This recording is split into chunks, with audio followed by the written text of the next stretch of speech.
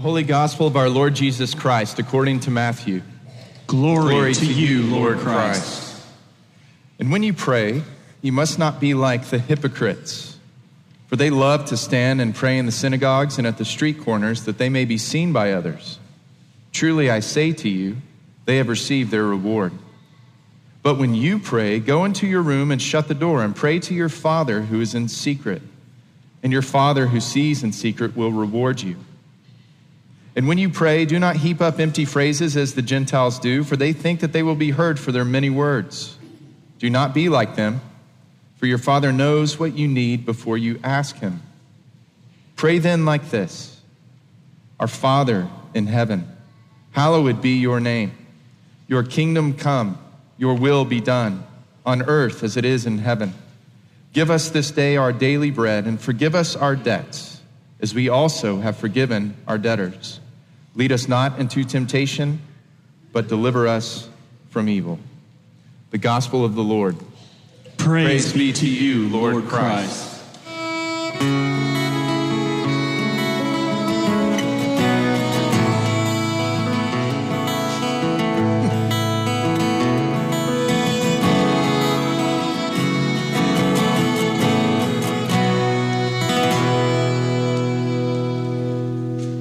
And there they go. Holy cow, it's a lot of kids. Welcome, everyone. Let me pray for us. Father, your word is a lamp unto our feet and a light unto our path. We do pray that we would hide it in our hearts, that we might know you, love you, and follow you all the days of our life. We pray this in Jesus' name. Amen. We're beginning a new sermon series today on prayer as understood through the lens of the Lord's Prayer. In fact, there are many new beginnings happening this morning. We're beginning our third decade as a church today. Today is our 20th anniversary worshiping together. We're also beginning a new capital campaign, our third campaign, and the most ambitious by far, $30 million. I really hope that some of y'all made really big wagers on the horns last night. If anyone made a really big wager, could you raise your, I'm just kidding. But do see me after church. Love to talk. Keller said that he thinks that he was wondering while that game was happening if a lot of people were thinking, if I'm going to have another child, I think I'm going to name him Quinn. So if that is you, there's a lot of burnt orange out there this morning. But seriously, why a sermon series on prayer right now? Several reasons. One, this capital campaign is not something that we can achieve in our own strength. As large as we've grown, as sacrificial as so many of you have been throughout the last 20 years, this campaign is still a stretch for us. It is not something that we can do in our own strength. It's an endeavor of holy risk. Truly, I think, holy risk, but risk nonetheless. And so we're going to have to pray. Secondly, I don't think that we necessarily know how to pray. If we're anything like the disciples, we don't. In this passage and several others, Jesus' assumption is that prayer is very difficult and most don't know how to pray. And one other reason for a sermon series on prayer right now, and that is I'm convinced that our culture is starved for it. So many people seem to be desperately searching for some sense of transcendence and some taste of intimacy with God. Just think about it. As a society, we've been told for at least a century that God doesn't exist, nor any spiritual realm, or even our souls as humans. Secular scientists and sociologists have sought for decades upon decades to explain religion away and to speak of it as simply chemical reactions, that's what it is for us as humans. We're chemical reactions, evolutionary processes, socialization patterns that reduced humans to biology and sociology alone. And many have predicted for years that religion would slowly decline and then eventually disappear. But it hasn't. In fact, in many ways, the opposite has happened. Now, of course, Christianity statistically is declining in the U.S., but as it does, people are rushing into anything that gives them a mystical experience or a taste of transcendence. For example, the Burning Man gathering happened this last week in the Nevada desert. Over 100,000 people, 70,000 of whom were stuck by the storms and the mud that it created.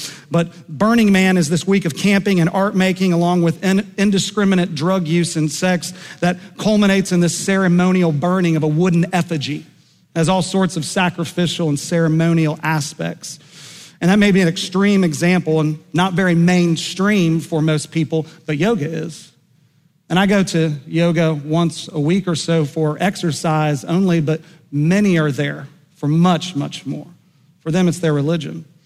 And so too for many, counseling, an intimate conversation with another person who helps you get in touch with unseen spiritual, psychological realities that we can't deny even after decades upon decades of secularism. And I know many people who use meditation apps on their phone, which is just Eastern meditation practices repackaged for Western people. And I also know many people who speak about their workout groups as we used to speak about the church. What's the joke? How do you know if somebody does CrossFit? They'll tell you they do CrossFit because we evangelize what we love. And also, I know that we live in one of the most highly sexualized cities in our country. The Williams Institute just released a study about the most LGBTQ populated cities per capita in our country, and Austin is basically number 2, right behind San Francisco, which is at 6.7% of their population per capita, people identify as LGBTQ. We're basically tied with Portland. Portland's 6%. We're 5.9% in Austin. The next closest is Los Angeles at 5.1%. New York City is only 4.5%. And a primary message of the LGBTQ community, it's not just their message, but it's very important for them, is that sexuality is the foundation of identity, that you are your sexual expression, that everything in life is predicated upon that. And that message is heard and felt and seen here in Austin almost as much as anywhere in the country. And for so many people, regardless of their sexual orientation here in Austin, sexual experience is the greatest taste of transcendence that they will ever know. And so what's the point? My point is that all this rushing into various engagements and disciplines with the mind and the body, whether it's the repackaged Eastern meditation or the workout regimens or the therapy or the hypersexualization of life and culture, I would submit to you that it's all substitutes for prayer. That is how we as a society are filling the vacuum because we don't know how to pray. I don't hear what I'm not saying. I'm not saying don't go to your CrossFit class. I'm not saying stop going to your counselor or your 12-step program. I'm not saying any of that. All I'm saying is that as a culture, we've been told God doesn't exist and we don't have souls. And so the mystical experience of Christian prayer, of coming into the presence of God the Father in and through the mediation of God the Son, by the power and in the power of the Holy Spirit. We've been told, in order to commune and connect with him and communicate with him, we've been told it's nonsense. We've been told it's not real. And yet through the back door of our lives and even in our culture, all of these other alternatives come that give us a taste of what we've been told doesn't exist. But even at the same time, and we can't get enough of it. But at the same time, no amount of sex, meditation, yoga, drugs, therapy, it's not been enough for us. And it's not worked. As David Brooks wrote in the New York Times a couple of weeks ago, as a society, we're meaner and sadder than we've ever been. By 2030, depression is slated to be the #1 disability in our country. And why? Because we don't know how to pray. Because we don't know why we should pray or to whom to pray. And so 2 points this morning to begin to answer the question of prayer that will unfold and answer for many weeks to come. So 2 errors with prayer to begin with today: pretending and babbling. First of all, pretending in prayer.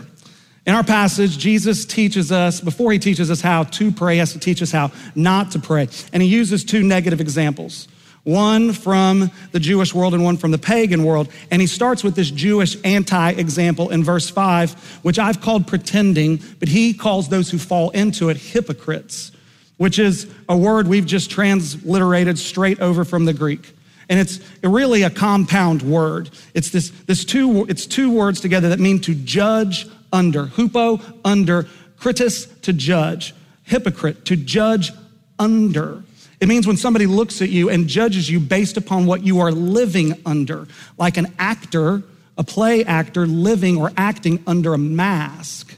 Play actors in Jesus' day wore masks. It's where we get our phrase two-faced from, because if you have a mask on, you have 2 faces, your mask and then your real face. Jesus says, don't be like them. And who is them?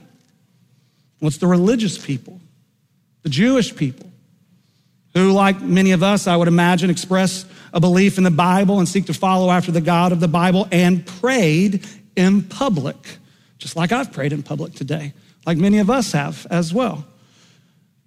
And he says here at the end of verse 5, they prayed publicly, and notice this, they love it, right there in the middle of the verse. You notice that? They love it. One commentator said that word has erotic connotations, or it can, because it's a passionate word. It can be translated consumed or intoxicated by standing up before others in order to be seen by others, because it's not just a passion for them. That's the end of the description for Jesus, because that's their end goal, to be seen by others, not to be seen by God. At least the pagans here in a few verses that Jesus describes, they were actually trying to engage with God, or at least the divine or some sense of it, but not these folks. Prayer for them is just this feigned public pretense to get people's attention and their admiration. It's just this religious mask, because what motivates them at their very core is not God. It's other people. And their prayer life, more than anything else, shows it. So Jesus says at the end of verse 5, they have received their reward. They've gotten what they're after. It's kind of ominous sounding. And I hear that and I can't help but think about all the famous Christian religious leaders who have ended their lives in ministry in controversy or scandal. The list is quite long right now. Maybe it's always quite long. Of course, there's Mark Driscoll and the now infamous podcast of the rise and fall of Mars Hill. Driscoll reportedly abused his power with his staff and also manipulated the New York Times bestseller list by having his church buy thousands and thousands of copies of his book, which he only partially wrote. And then there's Bill Hybels, the founder of the original seeker-sensitive church just outside Chicago in Willow Creek, which changed the landscape in the history of American Christianity. And he resigned 6 months before retirement because multiple women came forward accusing him of sexual misconduct over decades. And then, of course, there's the internationally famous Christian apologist Ravi Zacharias, and his accusations are even more shocking. Years of sexual assault and allegations of rape from multiple women, all under the pretense of needing massages because of the physical difficulty incurred from international travel, and all paid for by ministry funds and ignored by ministry staff. Nothing was known publicly about this until several months after his death. Such was his power to keep people quiet. And I could go on. There are more examples, even some from our own denomination, men that I myself know. And while the details and accusations against them vary, the tie that binds them all together is publicity and fame. Because fame does something strange to us. It seems to amplify the already present power of sin that is in our disordered hearts, which Martin Luther famously called incurvatus in se. In Latin, it just means curved in on ourselves. That's what we're like. And fame seems to sharpen or deepen the curve within us. And so don't miss the contrast here that Jesus sets up. Publicly seen by others or privately, secretly seen by God, whom Jesus says not only sees in secret, but notice he is in secret. Much like I said several weeks ago in my sermon on the mustard seed and leaven, there is always a hiddenness to God in this world. There's always a seemingly smallness and unspectacular simplicity to the ways that he works and the ways that he is found in this world. And so we have to connect with him and commune with him and communicate with him in secret first, or otherwise we might just end up pretending to pray and pretending to seek him and pretending to engage with him in times like this, and in times like worship or in Bible study or in acts of service or even in giving to a capital campaign. And so are you pretending this morning? Because this is the first error. The second error with prayer is babbling in prayer. In verse 7 we read, do not heap up empty phrases, which is kind of ironic because that's a lot of words in English to translate just one word in Greek, which is a compound word. We could translate babble words or babble speak. Jesus says, don't babble. Don't repeat words or phrases over and over again as if they have some sort of magical quality to them, or they're going to gain some sort of strength or influence with God based upon the more often or more regularly or constantly they're used. And you find this today even in some forms of prayer, especially Eastern prayer, Buddhism or Hinduism and their prayer, because their prayer relies upon the repetitions of certain mantras or certain sounds. And even if you go to some yoga classes today, you'll hear it, which I would recommend not going to those, but you'll hear words like Om repeated over and over again. You'll hear words like Shanti said. Because the idea is that the repetition of these sounds or word has some sort of impact upon the spiritual realm, and it brings you in and sucks you in order for you to be more fully and completely absorbed into it, because God or the divine or whatever it may be, it's just a force. It's just a power and nothing more. And Jesus here couldn't describe God any more differently than that when he says, God is like a father who knows and delights to provide you with what you need, not necessarily what you want, but what you need, even before you begin to ask. He knows. And this means that any endless repetition, whether mindless repetition of sounds or even with words, it simply isn't necessary. And I don't think we appreciate or understand how revolutionary this was at that time in the world, especially for Greek and Roman people who, for them, the gods were just obvious projections of themselves. They were deities made in the image of man. They were capricious and selfish. They were reluctant, they thought, to hear prayers and very difficult to persuade or ever move into action. So people thought they had to wear the gods down with words and more and more. Famously, the first century philosopher Seneca, who was teaching at the same time of Jesus, he told the people they had to fatigue the gods in order to get what they wanted from them. And this assumes something worse than Hinduism or Buddhism. It doesn't assume that God is impersonal. It assumes that the gods are very personal, but also selfish and insecure and begrudging and miserly in anything good that they might do. And sometimes, and even oftentimes, cruel. And some of you had fathers like this. And so Jesus saying that God is like a father who knows isn't comforting. Imagine a father taking a child into a gigantic toy store, back when we used to have actual toy stores like FAO Schwartz in Chicago or New York or someplace, or even just imagine a candy store like Big Top Candy on South Congress. That's still open, right? Yeah, I don't know either. Anyways, Big Top Candy in South Congress. Imagine taking a 4 or 5 year old there and showing him or her all the candy and all the kids who are buying the candy and eating the candy there. And the little child, boy or girl, starts jumping up and down with excitement, thinking, I'm gonna get to buy candy. I'm gonna get to eat some candy. And then the father turns to that child and says, you're getting none of it.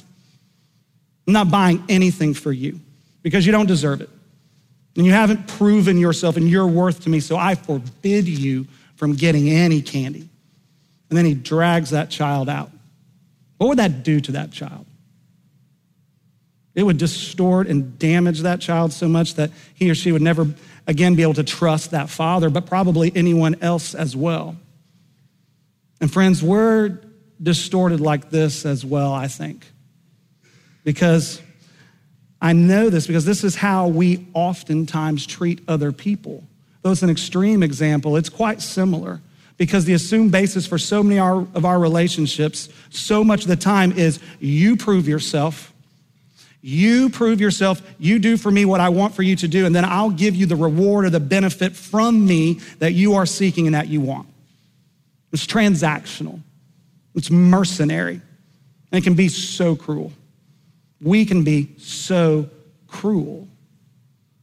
So honestly, how many of your relationships are like this? Because our relationships with others are the mirror to our relationship with God and our view of him. So we have to ask, do I fear that God is like this cruel father? This passage begs that question, but so too also our Old Testament passage from Genesis 3. Because when the serpent came to Eve in the garden, he sowed this cruel father lie into her soul by asking, did God actually say that you shall eat of no tree of the garden? God didn't say that. But the seed of that lie was sown. That God wants us to be miserable. that he's keeping good things from us, that he doesn't have our best interests in mind, that he can't be trusted. And so in order for me to get what I want, I've got to go out on my own and do what I want and get it the way that I so choose, in my own strength and in my own timing, because God's a tyrant. And life with him is like living in a police state. So rejection or outright rebellion, that's the only option. Or maybe coercion or manipulation through prayer and religious deeds and a scrupulously moral life where I wear myself out continually by begging and then behaving and begging and behaving. That those are the only options for a God like this. And for me getting what I want. That seed was sown into our collective humanity, and it has led to all sin in every form, along with all of its misery.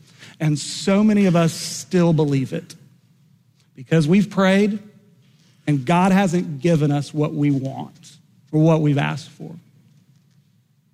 Whether a spouse or a child or a job that we enjoy or friends that we enjoy, or health, or healing, or happiness in our circumstances, or happiness for our kids, or success for our kids, success for ourselves financially or in life, or recognition, or admiration, or respect from friends, or colleagues, or family. You've prayed, and you've asked, and God hasn't delivered, and it's left you either cold or apathetic toward him, or worse, fearful and anxious about what else he might do. What else he might allow or what else he might not do in your life. And so what do? You pretend before others or you babble yourself to death before God. And you don't have to. We can do something very different, Jesus says in verse 6. He says, go into your room, which is best translated storeroom, because there was one room in ancient first century rural Palestinian houses that had a lock, and it was the storeroom, where they kept all the valuables, the food, the tools, small animals even, anything that could be stolen. They kept that in there. And Jesus says, go in there and lock the door. Lock out any and all other influences or distractions or attachments that might vie for your attention or your allegiance, and pray there in secret. Because the storeroom that Jesus refers to as the center or the heart of the entire household, regardless of what the rest of the house or the grounds or the garden outside might look like. On the outside, if the storeroom was empty or dwindling in supplies, or if it was pilfered or in disarray, then before too long, the rest of the household, the rest of the house, the rest of the grounds would all follow suit. And friends, the storeroom of your life is your soul. And if your soul is empty or dwindling in spiritual supply or pilfered or in disarray, then before too long, the rest of your life will follow. And so Jesus directs us to go to an actual physical place that is reminiscent of our own soul, and to engage with God in that physical place so we might actually engage with him in our soul, and engage with him in our soul for him, to get more of him before seeking or desiring or predicating our life upon getting anything else from him. And do you know who listened to Jesus and who did this? Tim Keller, one of the most famous Christians with as public a life and widespread acclaim as anyone in the last 50 to 100 years. And many of you know that he died this year. And do you know how he died? Without infamy, without accusations, without any scandal.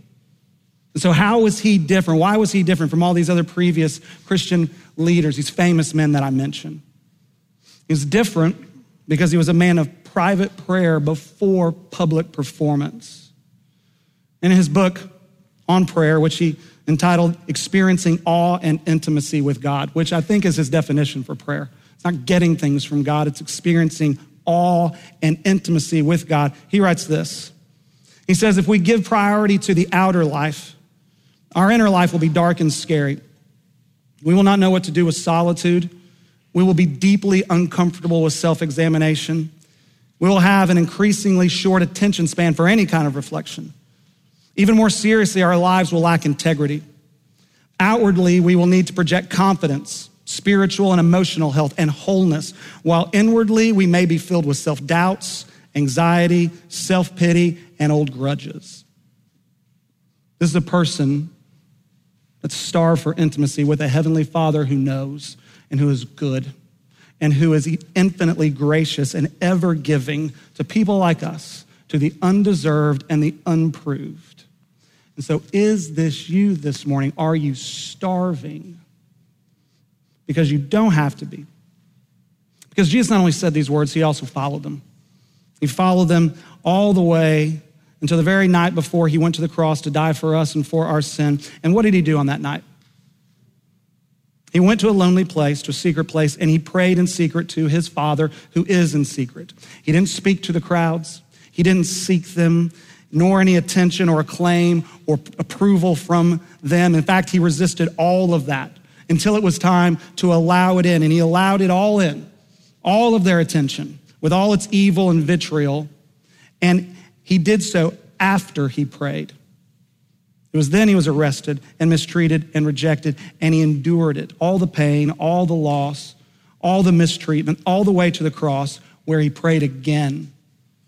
But not as a beggar before a tyrant, but as a son before a father. And not long, babbling prayers, but brief, frequent, intense prayers on the cross, one of which was, Father, forgive them, for they know not what they do, which is the very center of the Lord's Prayer here. That's the very center of the Lord's Prayer, that part about forgiveness. And in fact, the Lord's Prayer is the very center of the Sermon on the Mount. 116 lines before it, 114 lines after it. And the Sermon on the Mount is Jesus' primary description of a life following after him and believing in him as Savior, as Lord, and following after him. And the very, very center is the Lord's Prayer, and the very, very center of the Lord's Prayer is forgiveness. Forgiveness by God's grace based upon who Jesus is. That's the very center of everything, friends, including prayer. And so take that, your forgiveness and acceptance with God because of Christ, into the storeroom of your soul, and you will begin to pray. And you will find that your prayers will be very different. They won't be pretending. They won't be babbling. They won't be begging. They will be praising. And that's next week. That's how he begins, with praising and thanking God, and then eventually praying for others and even forgiving others. So go to a secret place, lock out any and everything that tries to steal the utmost place in your heart from God, and pray. Just be there with the scriptures. Take the scriptures with you, read them, and then speak to God in response to what you read. Set aside 20 minutes or so a day. If you've never done this, start there. And if you've never done this at all, we've made a booklet for you based on the Psalms, which are prayers that can help you. You can get it on the way out. Because, friends, God is the passion, and he is the goal behind prayer.